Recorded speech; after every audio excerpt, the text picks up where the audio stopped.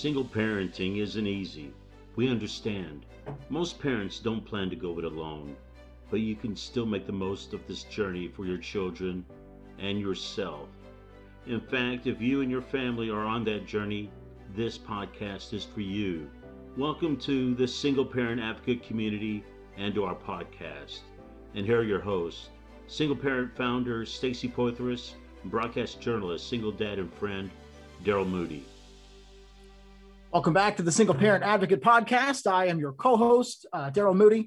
I'm joined once again by the Single Parent Advocate, Stacy Poitras, and we have a special guest joining us this week. She is a woman of strength. Her name is Jodi Swanson. She is an inspirational figure in the single parenting community, and we brought her on today to share her story with you. Stacy, what do we have in store for folks this week? Well, so I'm super excited to have met Jodi too. She's an amazing TEDx speaker. She's a photographer, fantastic single mom with a big heart for people and for things that are, I think, very, very emotionally healthy. And I think, we've been really talking a lot about mental wellness, mental well-being, and I think we all arrive at mental and spiritual well-being in so many different ways. And I'm looking forward to digging into that part of Jodi a little bit today, honestly, Daryl. I'm excited to hear Jodi's story. Jodi, why don't you tell us a little bit about yourself and share your story? Well, first off, thank you both for that really lovely introduction. Yes, I am a single mom. I'm based in Chicago. I grew up in a small town in Wisconsin and made my way here. My son, his name is Lincoln. He's 12. He's about to be a teenager. And, we deal with the typical, I work in technology during the day. And yesterday I'm running a meeting on camera and he comes running out and lifts his arm up and he goes, "Look, Mom, I have arm hairs." And so it's kind of like, you can't predict what's going to happen day to day. That's part of the homeschooling journey, so we're kind of a whimsical team that finds our way through. He has anxiety, he has ADHD, and, we sort through that. We spent a lot of time last year sorting through that and finding our way. And his therapist always said, and I steal this statement, "You got to have your front. I'll have your back, but I need you to have your front." And so a lot of times we'll say, he'll come out and he's like, "Mom, I held my front this week." And I'm like, "Yeah, you sure did." But I will say, I never planned on being a single mom.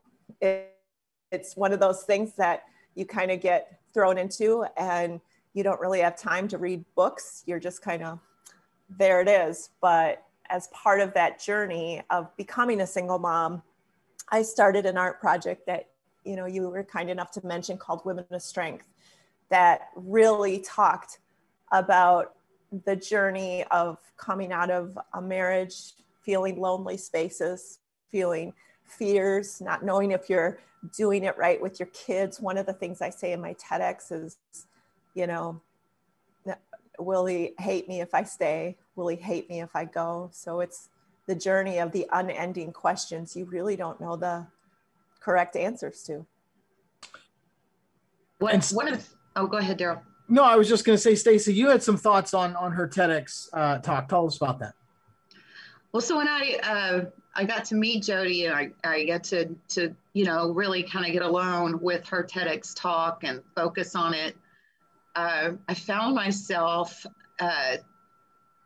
going through this journey of transparency, authenticity, and forgiveness. And not just forgiveness of what was going on outside of her being, but it was like her journey to forgive and accept herself and let go of, possibly some ideals of perfection. And I always say, it's not fair, don't compare. It's not fair, don't compare. And I always want single families to be able to feel whole as a single family. And that note that she struck in me was beautiful. And maybe you could expound upon that a little bit, Jodi, a little bit more about your talk and your photos and that presentation? Sure. So my project called Women of Strength, my line for it is for women who didn't know how strong they were until they had to be. But I really want to say quickly that it's for men too, because I have a lot of men reach out to me that have very similar feelings. And when I started the project, I was going through, those last months, years in your marriage where you're starting to face a reality you've been ignoring or not ready to acknowledge or whatever it may be. And initially it started, I was going to photograph women that were really inspirational to me as kind of my secret reminder of like, Jodi, you got this, you can make it through. But, no divorce is easy, always painful. And when I came out of that, I started to see, images in my head of like how I was feeling. And first I needed to study photography better so they could match what was going on in my head. And a valid question might be, hey, you're a single mom, you're coming out of divorce, this is hard. How do you have time to study photography? It's one of the most popular questions I get. And, after bedtime is a great time. I would devote a lot of time there. At the time I had joint custody. Now I have my son 24/7, but on the days I didn't have him, I would like schedule. I'm a project manager for a living, so I'm like all about scheduling, but it actually helps. Even if you do something for yourself, say, one day a week or one day a month for 1 hour, 2 hours, whatever, I'm going to take that to whatever passion it is I have. And I'm going to give myself to that because at least you feel like you're growing. And I feel I'm a better parent when I have like some sense of self. But the way I start my TEDx goes right in line with my project that says, well, where do you cry when you don't want anyone to know? Is it the shower, the car, or in the dark? Especially if you're the one that's always expected to be strong, the one people fall back on. And what I didn't realize when I started posting those photos of myself, I ended up being the model because there wasn't anybody around to photograph, when after bedtime. And I didn't realize how many truly lonely people that there are out there. And I think the thing about it is I was, and I didn't realize, but I was touching on loneliness that was like, let's say you're laying in bed next to the person that's supposed to love you, and you feel lonely next to the person that you want to love you, that you want to love, like that kind of loneliness. The vulnerability of, I've taken photos about not even wanting to turn around and look at yourself in the mirror because you can't even like love yourself outwardly or inwardly. And there's also the pain when people look at you and they think, oh, she has it all together, she's got this, or he does, and they're good. And not that they're meaning to put expectations on you, but it's kind of expectations we put on ourselves because we're used to pulling up our bootstraps and just going. I had this moment with my son where I took a photo about this. I had a cancer scare. I found a lump on my breast, and it was, at the worst possible time after I had lost my job of 13 years. They did sweeping layoffs and it all hit in the same week. And, it turned out to be okay, but I had to go through like MRIs, ultrasounds. I'm going through it at Mayo Clinic. And during that time, it's very easy to compare and say, well, I can't say anything. There's other people who have this and they have it worse, or this person has it worse. And then when I found out it was okay, it's like, oh, well, I should be grateful because we always compare. We compare. And we don't give ourselves that break to say, you know what? Like, I'm scared. And because we're so used to being strong, we have those moments of saying, I'm scared, or we cry and we do it alone. And so with the TEDx, I talked about that journey of being alone in the relationship and looking at our children and trying to make the decision of what the right thing is to do. And you won't know. We won't know. I won't know until maybe 20 years from now. And he's like, yeah, Mom, you should have done that. Or yeah, that was a good thing to do. And that is sometimes really hard to accept. But I will tell you that sometimes we get used to telling our story so much that it becomes a story. And then we have moments, we have triggers where we can be out and about. Just happened to me last night, as a matter of fact, an 8-year-old trigger. I stopped at a random gas station that just triggered a memory that I haven't been there in 8 years. And it was like right there for me, you know? And so as much, like you said, like this forgiveness, as much as we sort through, work with therapists, it shows up. It shows up when we don't expect it. It's a constant journey. It's a lot about being critical. You know, I think sometimes we get inside voices that are echo judgments or predispositions of people we learned from when we were young. And, you know, I wrote a poem called, you know, it was about, you know, what was supposed to be, you know, and how supposed to be is kind of what was supposed to be is kind of our enemy. Right. And that poem was about when I was really, my son is 21, and I was facing him leaving. He had met a girl, he hadn't graduated high school yet, and I had raised him. He was in musical theater, had really clean cut friends, and, you know, all these things going for him that we had really, you know, together planned and worked hard for. And, you know, I was fighting for my life to hang on to my boy. I couldn't get him away from that crowd he had chosen. And it was like a piece of my heart literally got ripped out of me. And you know, I had raised him as a single mom for about 15, 16 years. His dad was never in his life. He had, you know, never gotten a birthday card from his dad, never gotten any phone call, you know. And so, you know, I guess in a way, I considered my son to be my, you know, we're going through life together, you know, and so it felt like such a betrayal that he would grow up, find a girl and move away. You know, it was just, you know, it was, you know, and so my poem that I wrote was about, you know, through my healing and through the times where I really had to find a safe place to cry. I mean, I had been in a ball on the floor at the foot of my guest bedroom bed for months. I couldn't work. I couldn't breathe.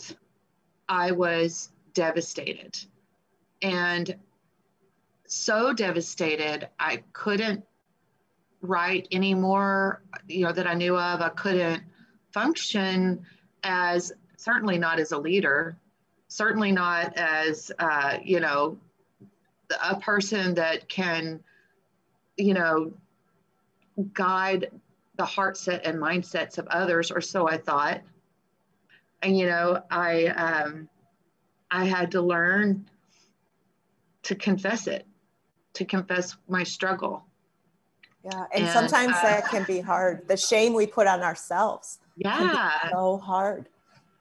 But so I did. And then in that process, I reached out to a friend of mine. She was a single mom, and we had locked arms early in the lives of our kids.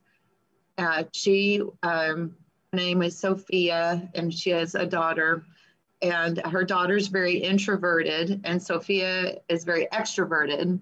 And my son and I were kind of I'm a little more introverted and he's a little more extroverted. So we were kind of opposites. And then, you know, we were interracial, two families, you know, and so she'd go pick up Chris at the daycare when he was young. And she'd say, well, I'm Aunt Sophia. And they go, we know, or you are not Aunt Sophia, because she was the same complexion. So we have a lot of funny stories. But circling back to the person that had been that close to me and to my son, asking for help and saying, I'm not coping well. Finding a safe place to cry, right? That's what we're talking about.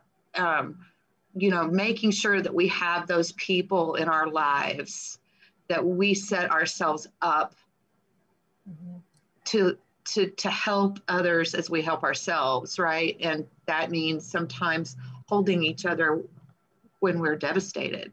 Yeah. Whether we agree with the why behind the devastation or not, right? We're still, a soul is suffering, right? Exactly. And that's the thing, is that, something here that may be easy for this person could be devastating for this person. And that's okay. It's to the point of whatever that emotion is that they're feeling, that they need that person there or somebody or something, to just help them, comfort them, get through that moment so tomorrow can come. Because sometimes they need tomorrow just to come. Well, I'll flash forward, so with the involvement of my friend and everything, she really, she got on me like peanut butter, man. She made me learn she goes, man, if you're not feeling it, do it. You want to celebrate the wedding. You want to be in the wedding pictures. You want to have a relationship with your son. It might not be you agreeing on the how, but you can agree on the who, and then now we ended up, really coming full circle, and I have a whole different relationship with him and his wife, who I don't see as the enemy anymore. And, it's just kind of like, you found your way. Right. And we all do it like one ray of light at a time sometimes, But I loved what you said about safe place to cry, because I think when we're struggling with something that deep, that's just my instance of it. We get frozen.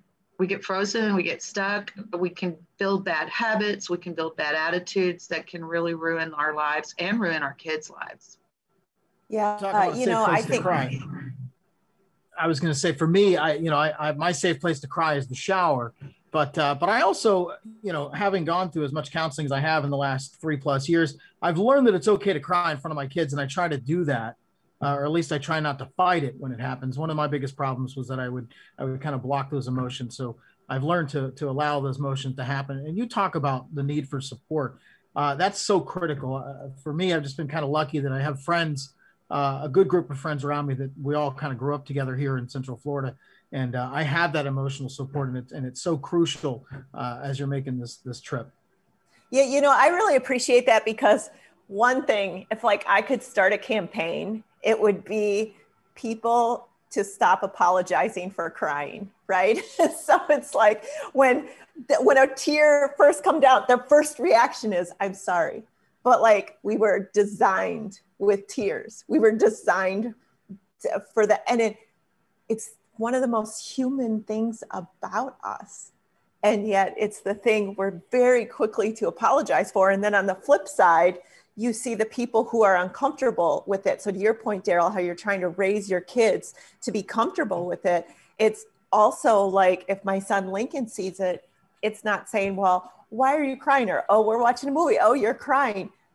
I want him to be comfortable with it, so he doesn't feel like he needs to say that. And yeah, it is definitely something around the vulnerability of the tears that make people feel they need to apologize. And actually, it's, to me, the reverse, that is a sign of strength, not holding them back. To me, the strength is letting them go for others to see. And that's a perfect segue into what I want to ask you about, Women of Strength. Talk to us about that project. Yeah, so I started it, like I said a little bit ago, with, photographing other women. And then I took a step and posted a photo of myself out there. And I didn't realize the number of lonely people out there. And or that how many people would respond to it. It's on Facebook, and there's about 150,000 people following it right now, which is very touching. And on the other hand, it makes me sad in some ways, because I wish that many people in the world, excuse me, didn't have to relate to it. Like I said, I work in technology during the day. So my Women of Strength project and all the stuff I do outside of it is kind of my give back to the world. I always say, my father's a minister, and I always say it's not what my parents taught me so much or said to me so much as it is what they practice in their life. And so for me, it's very important for my son to see being comfortable about things that happen to us, like with his anxiety, like comfortable talking about it. It's something you don't need to be ashamed of, I have to tell you this story, because last week he comes out here and he goes, Mom, we had the best science class ever. He goes, you want to know what the topic was? He goes, ADHD. And he goes, and I was like, oh, and he's like, yeah, he goes, it was so fascinating. Everybody was so engaged and it was so fun to talk about. And he's like, we shouldn't feel weird about talking about it, should we? And I'm like, no, not at all. I'm like, and so like, that made me really happy that some of the things that we think are shameful, if he finds in his own young journey starting out that it's just something to talk about, he can already at his age help even adults just by them witnessing his comfort level with talking about it. So yeah, the project kind of, took on a life of its own. And what I will say to people who are like, I have so much, I can't even think about doing this. You'll have social media people out there be like, hey, you have to post 3 times a day. You have to post this many times a week. You have to hire this person, do this, do that. On my Women of Strength page, you will see there are gaps in my amount I post, because I have a day job and I'm a mom, You're a single working mom. Yeah, with a career. Exactly. And so there were a couple times I posted every week, and sometimes I post every other month. But it's one of those things that, when I can, I put it out there. And the other thing I thought about is, my parents had a farm for the last 15 years that sadly they had to sell this past year. And I always thought about my mother in her 80s walking through the pasture. And that place, it's very emotional for me, because I feel very close to that land. But I always thought, here's my mom walking through the pasture up in Wisconsin. If I made a photo that I wanted to help people out there, how would I get it to her? How would a woman like my mom see it? Would she see it in some gallery in downtown Chicago? No, she never has been in a gallery, nor was she ever go in one, right? And my thought was, how do I reach the corners of the earth? How do I do that? And, that's one of the things with social media. It can be our biggest enemy, but it also has the potential to reach these small corners in the earth of maybe it's just that one person. If one photo helps one person get up the next day or move on or get through it. I suffered from postpartum depression, and, now I'm finding my way. But to the single parents listening, you better believe there were days I couldn't get out of bed. Like, I was crying, I was hurting. Like, that's okay. And, people would say it will pass, and it did. But I understand that sometimes you don't even want to hear that you can't even process, because it all feels so overwhelming. Yeah. But I will tell you, I had somebody tell me, with one of the photos, they're like, you are the reason I got up the next day. You helped me get up the next day, because they were at a point in their life, they didn't know if they could keep doing it. That understanding that potential, like, changed everything for me, because as scary, and I have a photo sitting out there that I have yet to post. I've been sitting on it 8 years. It's that vulnerable for me. I'm working on a book, and I think I'm going to put it in the book. It's that vulnerable for me, but that's what helps give me the courage to put that pain out there is when someone like you said, you know, you're like, how the TEDx touched you. Like I haven't watched the TEDx in over a year. I couldn't watch it like the first number of weeks. And then it's like 1 or 2 times. And then I'm like, I'm out, because it's very raw and it's real for me. It's like my life. Right. And when you have that person such as yourself that says, this is how it touched me, it comforted me, it made me feel safe to feel, that's what gives me the strength to be braver. But isn't there something therapeutic in just putting it out there for you, just the actual going through the motions of doing that? Isn't there something, Sure. Isn't there something therapeutic for you about that? Yeah, that's a great question. And I should have mentioned that. It's, you know, when I took the photos, I saw these visions. I didn't realize I was actually photographing triggers. And so when I photographed this and then I put it out there, I was releasing that trigger. I was releasing that moment of loneliness. And don't get me wrong, and as many of my photos, I'll say, this is what it's about. And it's true, but my photos have multiple layers. And there are in my photos pieces hidden in there that are my private moments, even though they're out there. So I have layers in there. So absolutely, it's cathartic, healing, for sure. You know, there was one thing I wanted to ask you, you know, for so long I worked, and I'm trying now to really make single parent advocate more front burner in my life. I'm going through a change where I have taken the bullet, if you would say, career wise, and I'm, you know, no longer working for a big digital company in a big digital role, and I'm putting both feet into this.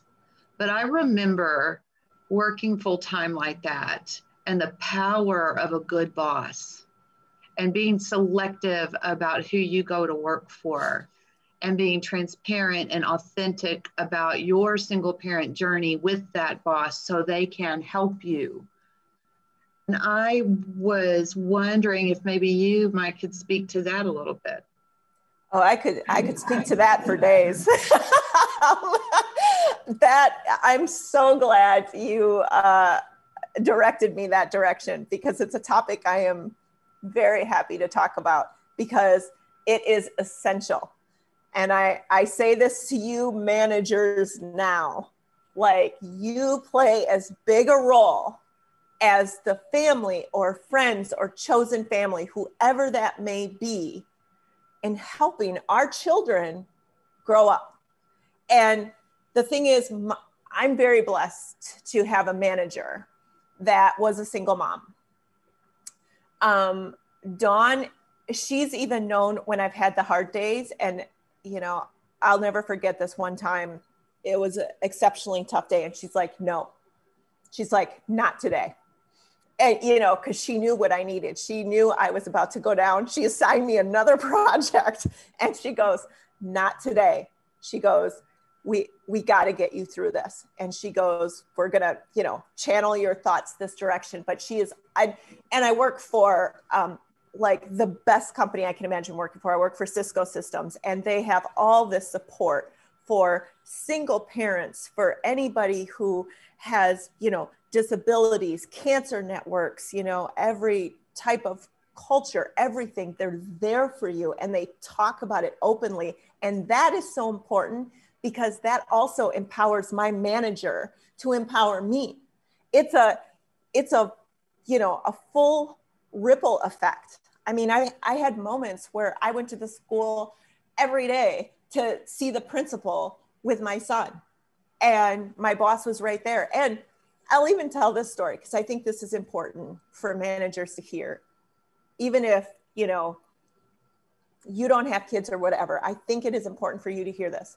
So you make sacrifices in your career being a single parent. You just do. I can't accept the jobs where I'm traveling here and doing this, because I have to be here for him. And there was this project that came up, and my boss, I'm in Chicago, it was in New York. She goes, I really, really want you to have this project. And she goes, but there's this workshop and you got to be there present. She goes, I'll fly to New York and watch your son for you so you can do this project. That is, Commitment. to me, that is how you show. You just don't talk about it. You show by actions. And she said to me, she goes, I'll tell you why. Because she's a single mom of 2 boys. I have 1 son. To the parents who do it with multiple children, hands down, down to you, because I got my hands full here, right? And she said her son, earlier in her career, had a football game. And her boss found out about it. And she was supposed to fly, I think, to Florida for this type of change window workshop for work. Her boss found out her son had a football game, and he said no. And he flew to Florida and did the workshop and told her to go to her son's football game.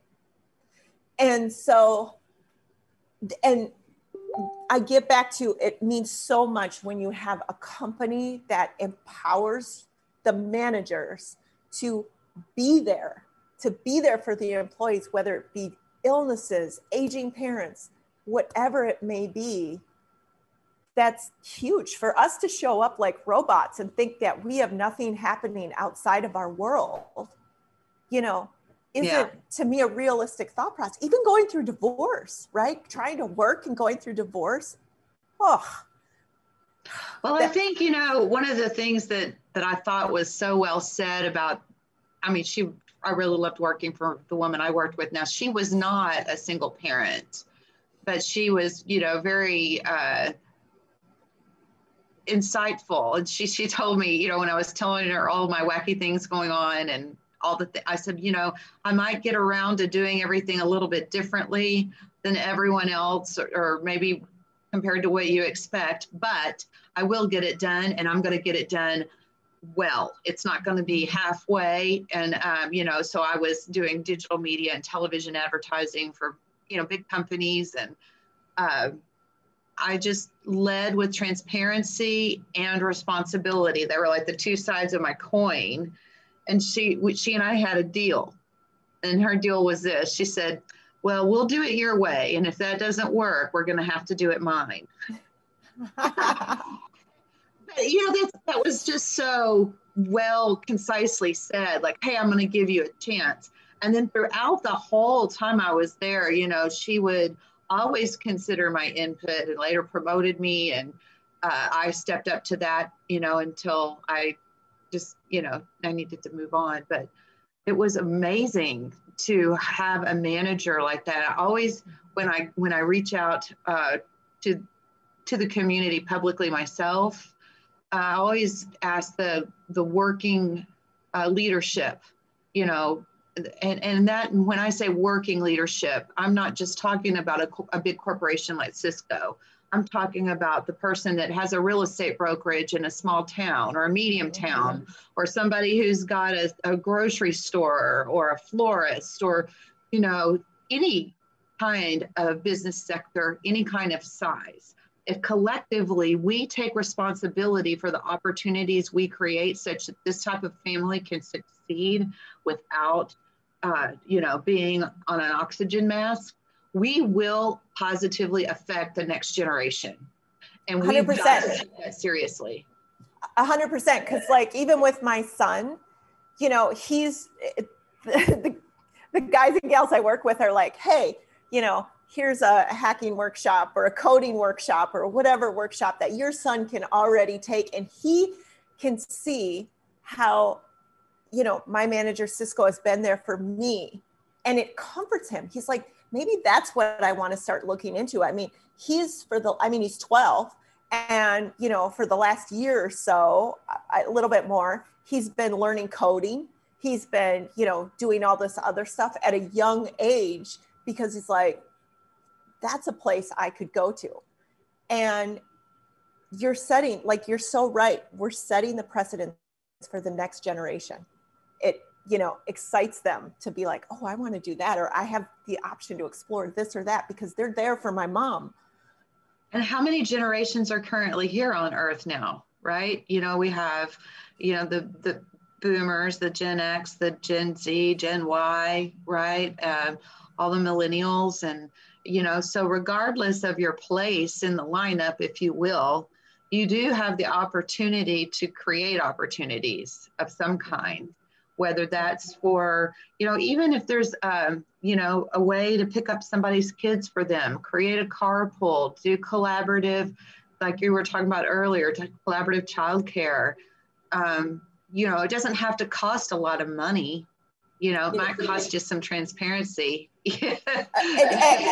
That's so true. And something as simple as, and this might strike a painful chord for some people listening, because I know it was really painful for me, and I don't think I've spoken openly about this, but is having an emergency contact. Like sometimes you don't have that.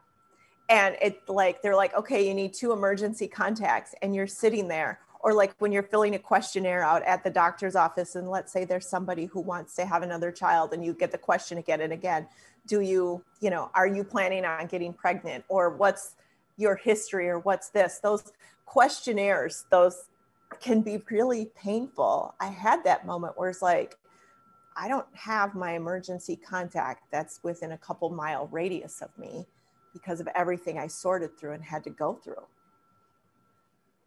I think that makes the employer all the more important.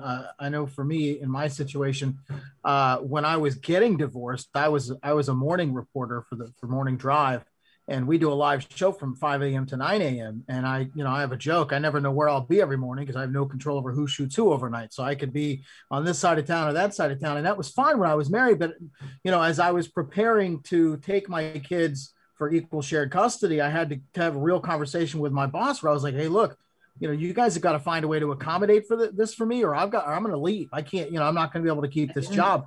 And thankfully for me, on the mornings when I have my kids, and so that I can get them to school, I start the day working at home, and I'll file, 4 to 6 stories here at the house. And then at 6:30, the kids wake up, and then it's breakfast, it's packing the bags, it's getting in the car, and it's driving to school. And I arrive at work by 9 a.m.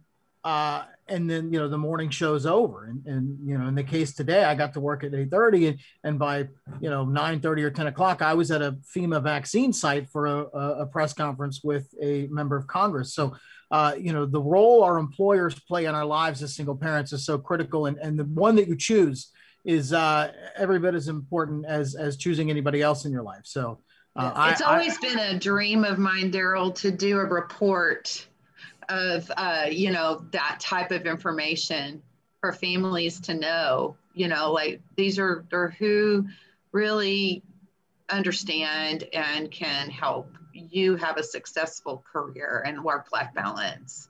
Because I think work-life balance is a nice buzzword that we hear a lot of times, but it doesn't work itself out in the work culture as you think it's going to in every different place to work. Work-life balance means something different. Yeah, when you've got a boss who tells you, hey, look, you need to take the day off, and you're not going to suffer any repercussions for it, that's somebody you should work for the rest of your life. Yeah, that Cisco actually just did that Monday. They gave the entire company the day off to recharge. But one thing I was going to mention actually that a friend said to me that really helped me in kind of, I don't want to say my freedom, but feeling my sense of self, is that, your kids really can kind of go with you anywhere. So to give you an idea of that, I always loved to dance, right? And when COVID wasn't on, down at Chicago, they have a Chicago Summer Festival where it's free dancing, free lessons.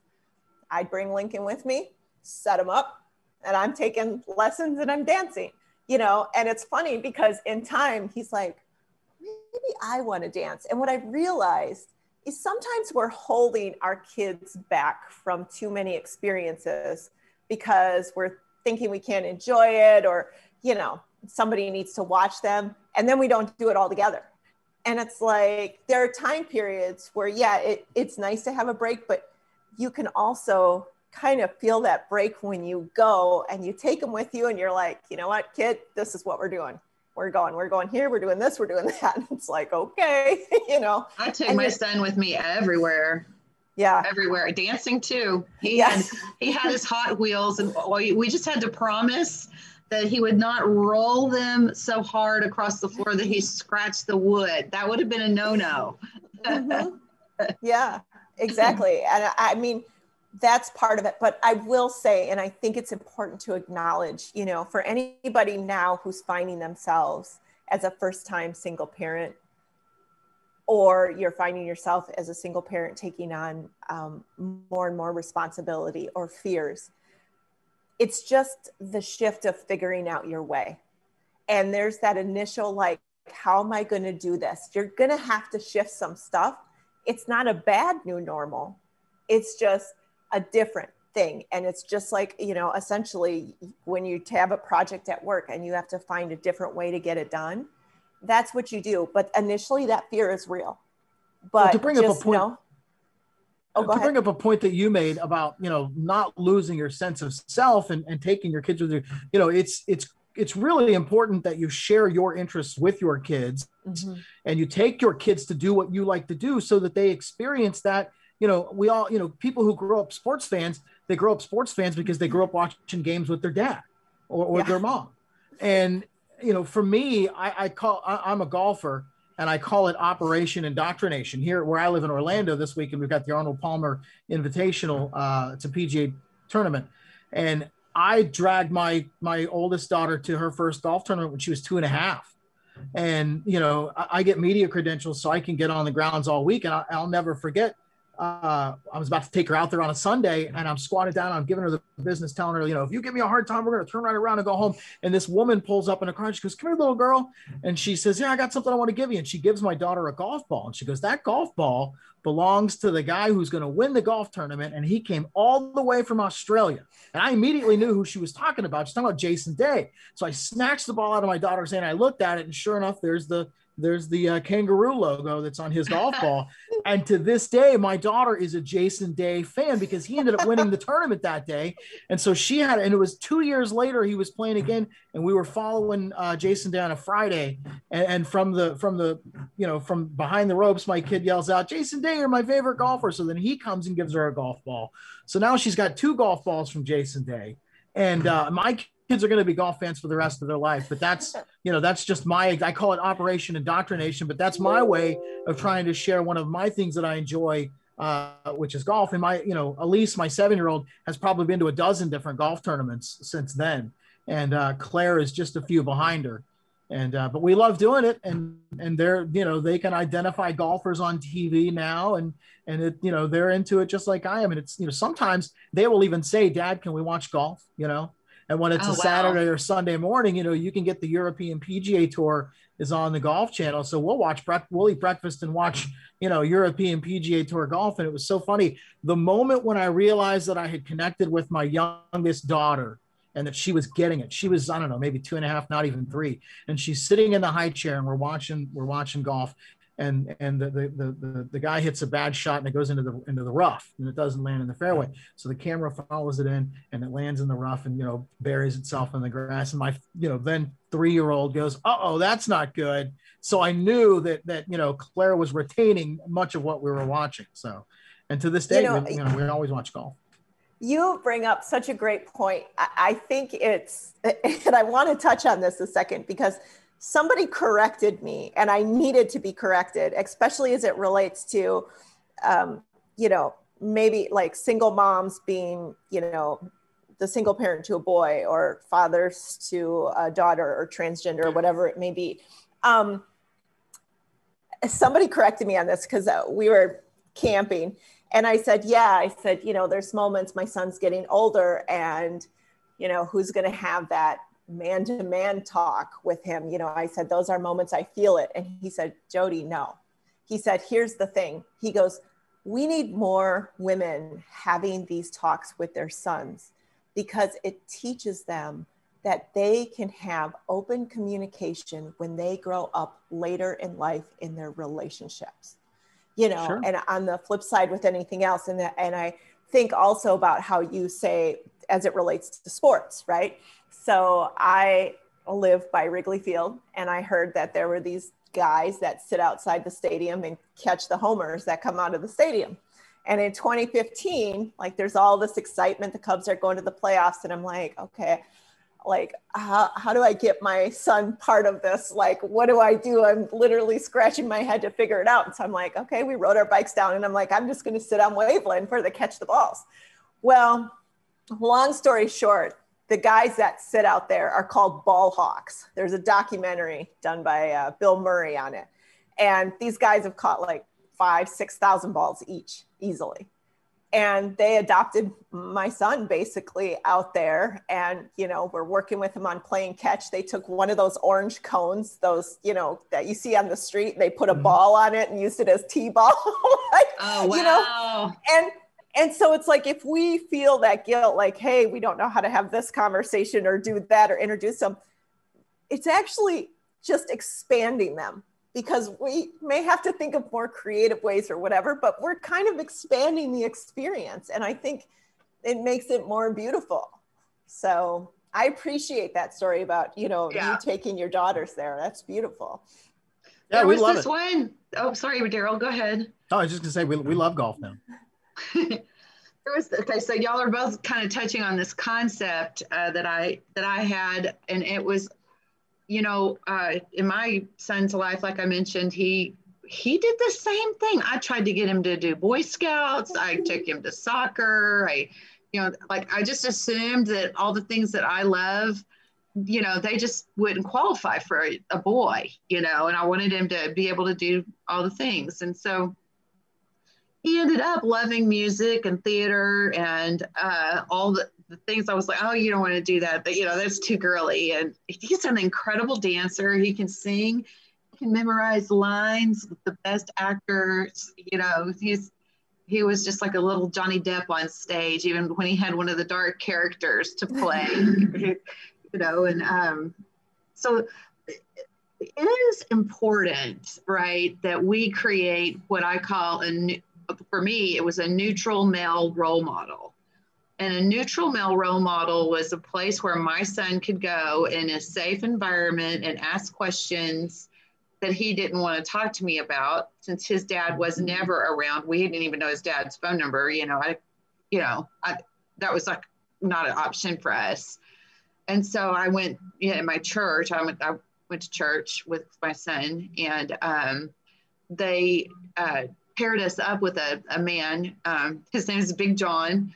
And Big John and my son, you know, when he was about like maybe 10 or 11, they would study, you know, together, and they'd go on field trips, and even all the way up until the day he got married. Big John, you know, is his neutral male role model. He can go talk to him about anything.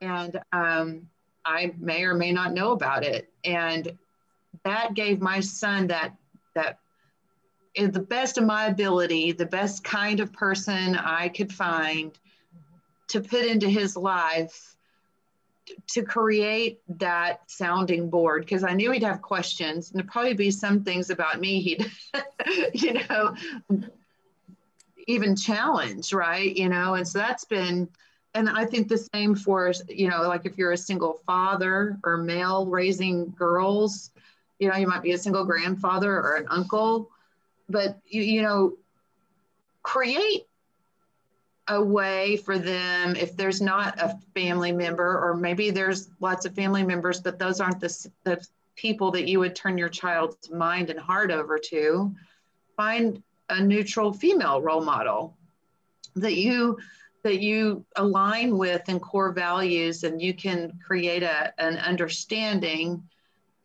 with, and open, like, you grow your child's mind and heart with those people's inputs, and sometimes your own, right?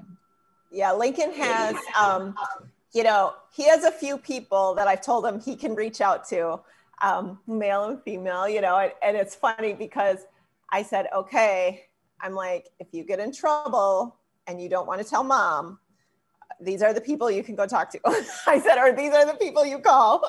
And I said, you know, they're safe. I completely trust them. I know they would give him the best advice. But as a parent, it's always kind of like, you know, maybe I'd be okay not knowing that for like 10 years or something. I'm not there yet, but I know it's coming. I'm certain there's stuff I don't know, and I probably will never know. It'll die with Big John. But Big John is now a Lego YouTube star, and he has this whole Lego kingdom on YouTube. Oh my goodness. Ended up being kind of fun, So anyway, well, I would love to leave our community with your information so they can connect with you directly. And I would like to stay friends, of course, and I know Daryl would too. Would you just tell us all how to stay with you? Oh, that's very sweet of you. Yes, I've been very touched by you guys. It was kind of a random meeting how that happened, so I believe that it was meant to be. But there are no accidents. Right. So my project on Facebook, it's called it's facebook.com the Women of Strength. You have to have a the in front of it, and you can message me there, or if people want to email me, you can email me at WOS, stands for Women of Strength Movement, @gmail.com. I may not be able to get back to you right away because the whole single mom busy life, but know that I read them all, and I will do my best to get back. And I think most importantly, you're not alone. That if in some way I can help, you realize even through a photo or something said here today between the three of us, that makes it a little easier for you tomorrow. I'm grateful for that. Well, that's what we always talk about wanting to accomplish with this podcast, is to be a source of strength, emotional support, and maybe tips and tricks. And, we're trying to create this community of single parents. We're all in this situation together, so to speak, even though our circumstances are all different, but certainly appreciate what you had to share with us, Jodi. And we'll definitely have you on again for sure. Oh, well, thank you for you're that. Family now, girl. Well, you know what? I love what you're doing. I look through your stuff. I listened to your podcast. I love what you're doing. It's so needed out there. And I'll tell you, when I first became a single mom, I would have loved finding something like this. And I didn't even know to look for it. And so I appreciate so much being able to just help get that message of what you're doing out there. I love what you're doing for single moms and dads. Yes, we need that help. Mm-hmm. So this month is Single Parent Month. The actual Single Parent Day is on March 21st. So we'll be having a big celebration for that. We're going to be doing a raffle. We're raffling off 3 pieces of art. If you go to the donate button on our website, you can go and donate to help single parents if you guys want. singleparentadvocate.org is that website. And I would just challenge everybody to join us on Facebook. Again, Single Parent Advocate. That's where our largest population is, but we're also on Instagram and Twitter. Actually, follow us on Twitter and YouTube. So we will be bringing Miss Jodi Swanson back again. I just know it. And line up with us on Facebook, line up with us on Instagram, Twitter. Make time for yourselves and your kids on National Single Parent Day, which is March 21st on Sunday. And if you want to support single families, hop online and give us a donation, and we're going to reinvest into some people's lives. And thank you for joining us. Thank you for having me. That's a lot of beautiful right there.